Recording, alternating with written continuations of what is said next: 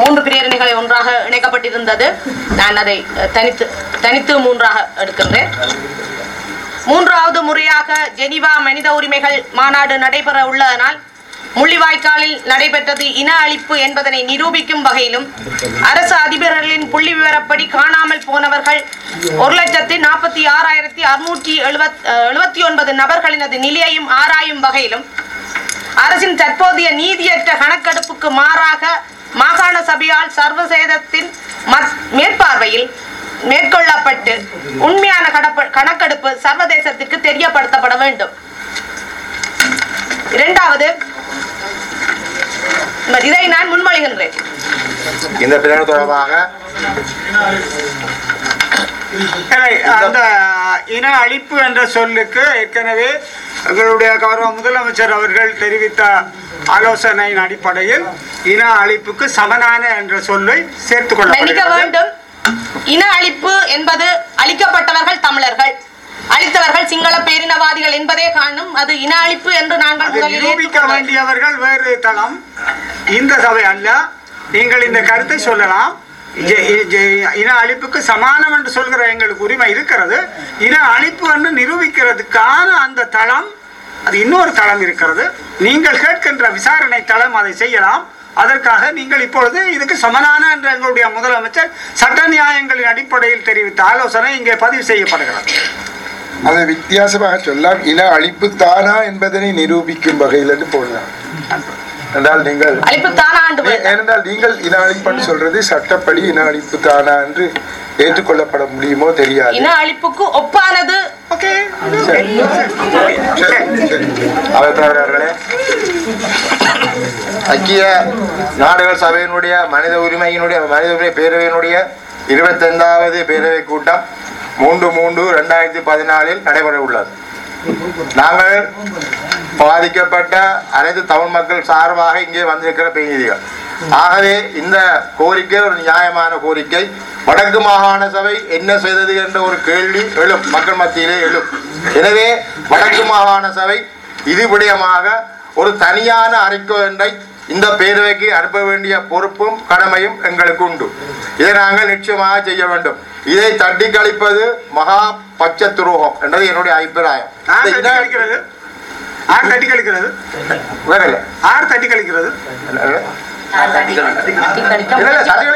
இதில் நாங்கள் உறுதியாக இருக்க வேண்டும். வடக்கு உதாரணமாக இன அழிப்புன்னு சொல்லுகிறார்கள். இந்த பேரவையிலே உள்ள 38 பேரிலே ஒரு 4-5 பேர் இந்த போரிலே உள்ள இருந்து வந்தவர்கள். கௌரவ உறுப்பினர் ஐயரட்னம் சார், நான், அனந்தி போன்றவர்கள் எல்லாம் இருந்து வந்த எங்களுக்கு இதனுடைய பாதிப்பு தெரியும். இதில் சட்ட பிரச்சனை வசன பிரச்சனை பேசிக் கொண்டிருக்கிறார்கள். இன அழிப்பு என்றதற்கு நான் சில விடயங்களை சொல்ல விரும்புகின்றேன். முதலாவது, பாதுகாப்பு வலயத்தினுள் செல் பாதுகாப்பு வலயம் என்று பிரகடனப்படுத்தப்பட்டு அந்த இடத்திலே நாங்கள் போய் நின்ற பொழுது அங்கே செல்லும் கொத்து கொண்டும் விழுந்தது. எனவே இது இன அழிப்பா அழிப்பு இல்லையா? இரண்டாவது, இந்த ஒளிபெருக்கியிலே ஆத்துக்கு அங்கால இருந்து கொண்டு அவர்கள் சரணடையுங்கள் நாங்கள் உங்களை பாதுகாக்கிறோம் என்று படப்பாட்டையும் போட்டுக் கொண்டிருந்தார்கள். நாங்கள் சரணடைந்தவர்களே அரைவாசி பெரிப்பு எங்க? அப்ப இது ஒரு வகையான இனவழிப்பு. அடுத்தது மூன்றாவது, இந்த உணவு, ஒரு கப்பல் சாப்பாட்டை 3 லட்சம் மக்களுக்கும் 1 மாதத்துக்கு ஒருக்க அனுப்பினால் நாங்கள் செத்து போடுவோம். ஆகவே இது ஒரு இன அழிப்பு தான். பிறகு செல்லாலே செத்தவர்கள், கொத்து குண்டாலே செத்தவர்கள் போக காயப்பட்டவர்கள் வைத்தியசாலையிலே மருந்து இல்லாமல் செத்தவை மிக அதிகம். ஆகவே இது ஒரு இன அழிப்பு தான். பிறகு இந்த செல் கொத்துக்குண்டு என்பது சட்டப்படி போட முடியாத ஒரு சாமான். இந்த கொத்துக்குண்டு என்ற சாமான், இந்த கொத்துக்குண்டை நான் சந்திச்சிருக்கிறேன். நான் வழிவடத்தில் இருந்து மாத்திரம் நோக்கி போகின்ற பொழுது, சைக்கிள்ல போகின்ற பொழுது அங்கே ஒரு கொத்துக்குண்டு விழுந்தது. பக்கத்துல நான் தப்பி விட்டேன். 32 பேர் அதில் செத்தவர்கள். இதை நாங்கள் பார்வையிட்டோம். மற்றது அந்த காலங்களில் கொழும்பிலையும் பவனியாலும் இருந்தவர்கள் இதை பற்றி பேசும் பொழுது கொஞ்சம் கவனமாக பேச வேண்டும். நாங்கள் நேரடியாக அதில் சம்பந்தப்பட்டவர்கள். இதுல எந்த சந்தேகமும் இல்லை. இது சட்ட பிரச்சனைகளுக்கு தேவையில்லை. இது ஒட்டுமொத்தமாக இன அழிப்பு. மற்றது இந்த பேரவை கூட்டத்தில் எங்கட பங்கை நாங்கள் அளிக்க வேண்டும். அங்கே அனந்தி சொன்னது போல தகவலை சரியாக சேகரிக்க வேண்டும். இந்த தகவலை நாங்கள் அந்த மனித உரிமை பேரவைக்கு நாங்கள் கொடுக்க வேண்டும். கொடுத்து நாங்கள் அதுக்கு பிராயச்சித்தம் தேட வேண்டும். இதை நாங்கள் தைப்போமானால் இதை விட வரலாறு தவிர உலகில ஒன்றுமே இருக்காது. நான் ஒரு விஷயம் கூற வேண்டியிருக்கின்றது. நான் அனந்தியினுடைய பிரேரணைக்கு எதிர்ப்பு இல்லை. ஆனால் நீங்கள் சில விஷயங்களை உணர்ச்சி பூர்வமாக பேச தலைப்படுகின்றீர்கள். அதைத்தான் நான் தவிர்க்குமாறு கூறுகின்றேன். உங்களுக்கு தெரியும், மனிதர்கள் உங்களை சுற்றி எவ்வாறு இறந்தார்கள், எப்பேற்பட்ட பிரச்சனைகளுக்கு ஆளானார்கள் என்பது உங்களுக்கு நன்றாக தெரியும். அது இன அழிப்பு என்று கூறும்போது குறிப்பிட்ட மக்களை வேண்டுமென்றே இந்த நிலையிலே இந்த வாராக செய்தார்கள் என்பதை நாங்கள் வெளி உலகத்தில் இதை நிரூபிக்க வேண்டும். ஆகவே மனித அழிப்பு ஒரு போரின் போது ஏற்படுவது ஒன்று, இன அழிப்பு என்று நாங்கள் குறிப்பிடுவது வேறொன்று. ஏனென்றால் இன அழிப்பு என்று சொல்லும் போது அடையாளப்படுத்தப்பட்ட இப்பேற்பட்ட சிலரை இதுக்காக வேண்டுமென்றே இவ்வாறு செய்தார்கள் என்பதை நாங்கள் நிரூபிக்க வேண்டும். இது நிரூபிக்கப்படாத ஒரு நிலையிலே நீங்கள் பக்கத்திலே இருந்தபடியால் நீங்கள் அதுக்கு ஒரு சாட்சி, அந்த சாட்சிகளை நாங்கள் உரிய நேரத்திலே அந்த சாட்சிகளை கொடுத்து அது நிரூபிக்கப்பட்டால் அது இன அழிப்பு. ஆனால் இப்பொழுதே நாங்கள் அது இன அழிப்பு என்று கூறும் போது ஏதாவது ஒரு காலத்தில், இதைத்தான் மிஸ்டர் சுமந்திரன் முந்தி கூறினார், சிலருக்கு அதுக்கு பிடிக்கவில்லை, ஆனால் சட்டப்படி உண்மை அதுதான்.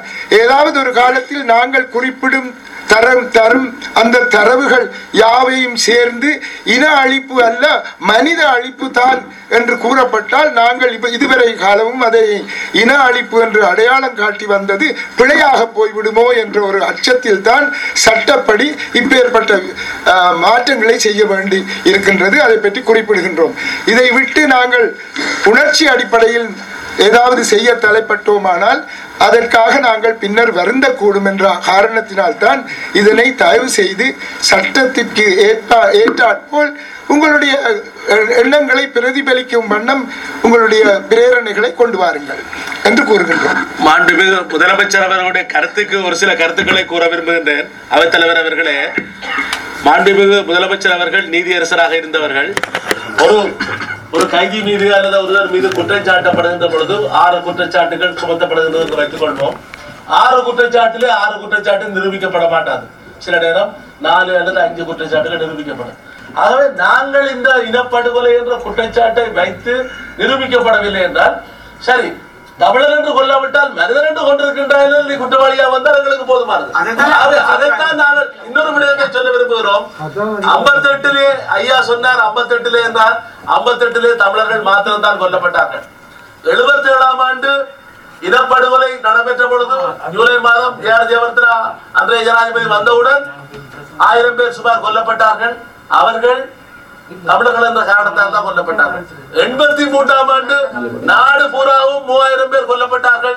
தமிழர்கள் என்ற காரணத்துக்காகத்தான் உயிரோடு கொளுத்தப்பட்டார்கள், வெட்டி கொல்லப்பட்டார்கள். 83 கதையை சொல்ல வேண்டாம், ஏன்னா அப்ப நான் பிறந்துட்டேன்.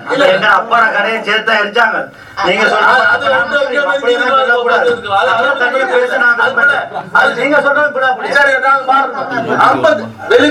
வெளிக்கடை சிறையிலே ஜூலை மாதம் 25ஆம் தேதியும் 27ஆம் தேதியும் 35 18 கைதிகள் 53 கைதிகள் கொல்லப்பட்டார்கள். அது தமிழர்கள் என்று தெரிந்தெடுத்து தான் கொல்லப்பட்டார்கள். ஆகவே தமிழர்கள் என்றுதான் எங்களுடைய மக்கள் மீது போர் தொடுக்கப்பட்டதும் கொல்லப்பட்டதும் அதை எங்களால் நிரூபிக்க முடியும் என்ற அடிப்படையில தான் நாங்கள் இதை சொல்கிறோம். நிரூபிக்க முடியாமல் போனால் அது வேறு பிரச்சனை. ஆகவே நிரூபிக்க முயற்சிக்க கூடாது என்று யாரும் கருதக்கூடாது என்பதுதான் எனது தாழ்மையான. அந்த வகையான கூற்று எதையும் கௌரவ முதலமைச்சர் சொல்லவில்லை. நான் ஏற்கனவே ஆரம்பத்திலே மிக தெளிவாக சொல்லி இருக்கிறேன். ஒவ்வொரு தீர்மானங்களும் அல்லது பிரேரணைகளும் சட்ட வரையறைக்குள் இருக்க வேண்டியது, அவ்வாறு பார்த்து கொள்ள வேண்டியது இந்த அவையினுடைய கடமை. ஆக இந்த சட்ட வரையறை என்றால் கௌரவ முதலமைச்சர் அவர்கள் கூறுகிற பொழுது அதில் ஒரு தெளிவை நாங்கள் ஏற்றுக்கொண்டு ஆக வேண்டிய தேவை இருக்கிறது. ஆனால் உங்களுடைய நோக்கம் தெளிவானது, அதில் எந்த பிசகம் இல்லை. ஆகவே அனந்தி அவர்கள் நீங்கள் தொடரலாம். ஜெனீவா மனித உரிமைகள் மாநாட்டிற்கு இன அழிப்பிற்கு சாட்சியமாக ஆதாரங்களோடு எமது கட்சியின் பாராளுமன்ற உறுப்பினர்களுடன் எமது மாகாண சபை உறுப்பினர்கள் சிலரும் மனித உரிமை செயற்பாட்டிற்காக அங்கு செல்வது சர்வதேச நாடுகளின் மனித உரிமை ஆர்வலின் செயற்பாட்டிற்கும் சர்வதேச நாடுகள் மேற்கொள்ளும் மனித உரிமை செயற்பாட்டிற்கும் வலி சேர்க்கும். எனவே மாகாண சபை உறுப்பினர்களும் செல்ல வேண்டும் என்று நான் முன்மொழிகின்றேன்.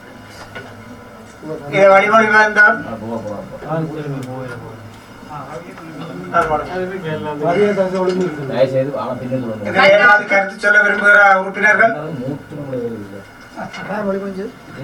உறுப்பினர்கள் சம்பந்தப்பட்ட விஷயம் கருத்து சொல்வதற்கு உறுப்பினர்களுக்கு வாய்ப்பளிக்க வேண்டிய தேவை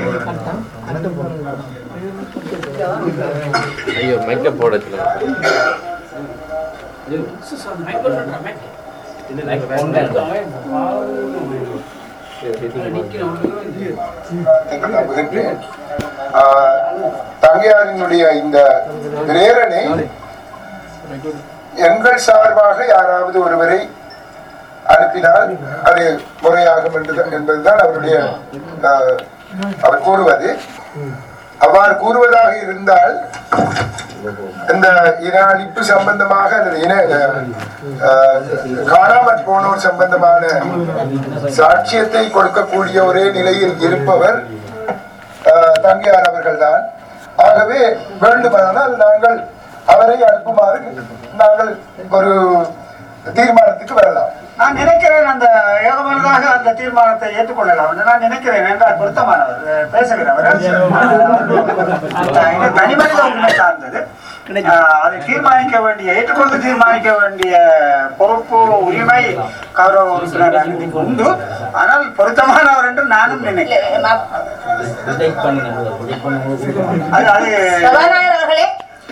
மக்களுடைய பிரதிநிதிகளாக வந்திருக்கின்ற நாங்கள் தமிழ் தேசிய கூட்டமைப்பின் பிரதிநிதிகள் நாங்கள் மக்களுடைய பிரச்சனைகளை எடுத்து செல்ல வேண்டிய ஒரு தேவைப்பாடு இருக்கின்றது. அனந்தி மட்டுமல்ல தனியா இதை கொண்டு செல்வது என்பது அல்ல. நான் இங்கிருந்து வேறு உறுப்பினர்களும் சில நாடுகளுடன் தொடர்பு கொள்வதற்காக செல்ல வேண்டும் என்ற கோரிக்கையை நான் இதில் வைத்திருக்கிறேன். இது ஒரு தீர்மானமாக அவ்வாறு எடுக்க முடியாது.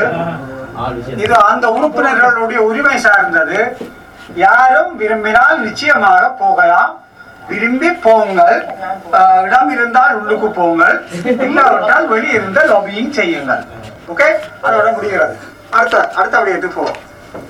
மன்னார் மாந்தை A32 வீதி திருக்கேதீஸ்வரம் மனித புதைகுழி விடயத்தில் தொடர்ந்து மேற்கொள்ளப்பட உள்ள விசாரணைகளும் ரசாயன பகுப்பாய்வும் சர்வதேச நிபுணர் குழுவின் உதவியுடன் மேற்கொள்ளப்பட வேண்டும் என இந்த சபைக்கு வழிமொழிகின்றேன். இந்த பிரேரணையை ஏகமனதாக ஏற்றுக்கொள்ளப்பட வேண்டும் எனவும் நான் இந்த சபையிடம் ஒரு சிறு திருத்தம். சர்வதேச சமூகம் என்று சொல்லுகின்ற போது அரசாங்கம் அதை எவ்வாறு வேண்டும் என்றாலும் திரித்து தமக்கு சாதகமாக செய்ய வாய்ப்பிருப்பதனால் ஐக்கிய நாடுகள் சபையினுடைய மேற்பார்வையின் கீழ் என்று திருத்திக் கொண்டால் பொருத்தமான திருத்தம் என்று நினைக்கிறேன். கௌரவ உறுப்பினர் அதை நீங்கள் ஏற்கொள்கிறீர்கள் நினைக்கிறேன். இந்த பிரேரணையில் வேறு ஏதாவது கருத்துக்கள் இருப்பேன் இல்லை என்பதால் திருத்தங்களுடன் அதை நான் வழிமொழிகின்றேன். இந்த பிரேரணை ஏற்றுக்கொள்ளப்படுகிறது. நான் நினைக்கிறேன் அடுத்த பிரேரணை நாங்கள் தேநீர் இடைவேளைக்கு வைக்கலாம் என்று நினைக்கிறேன்.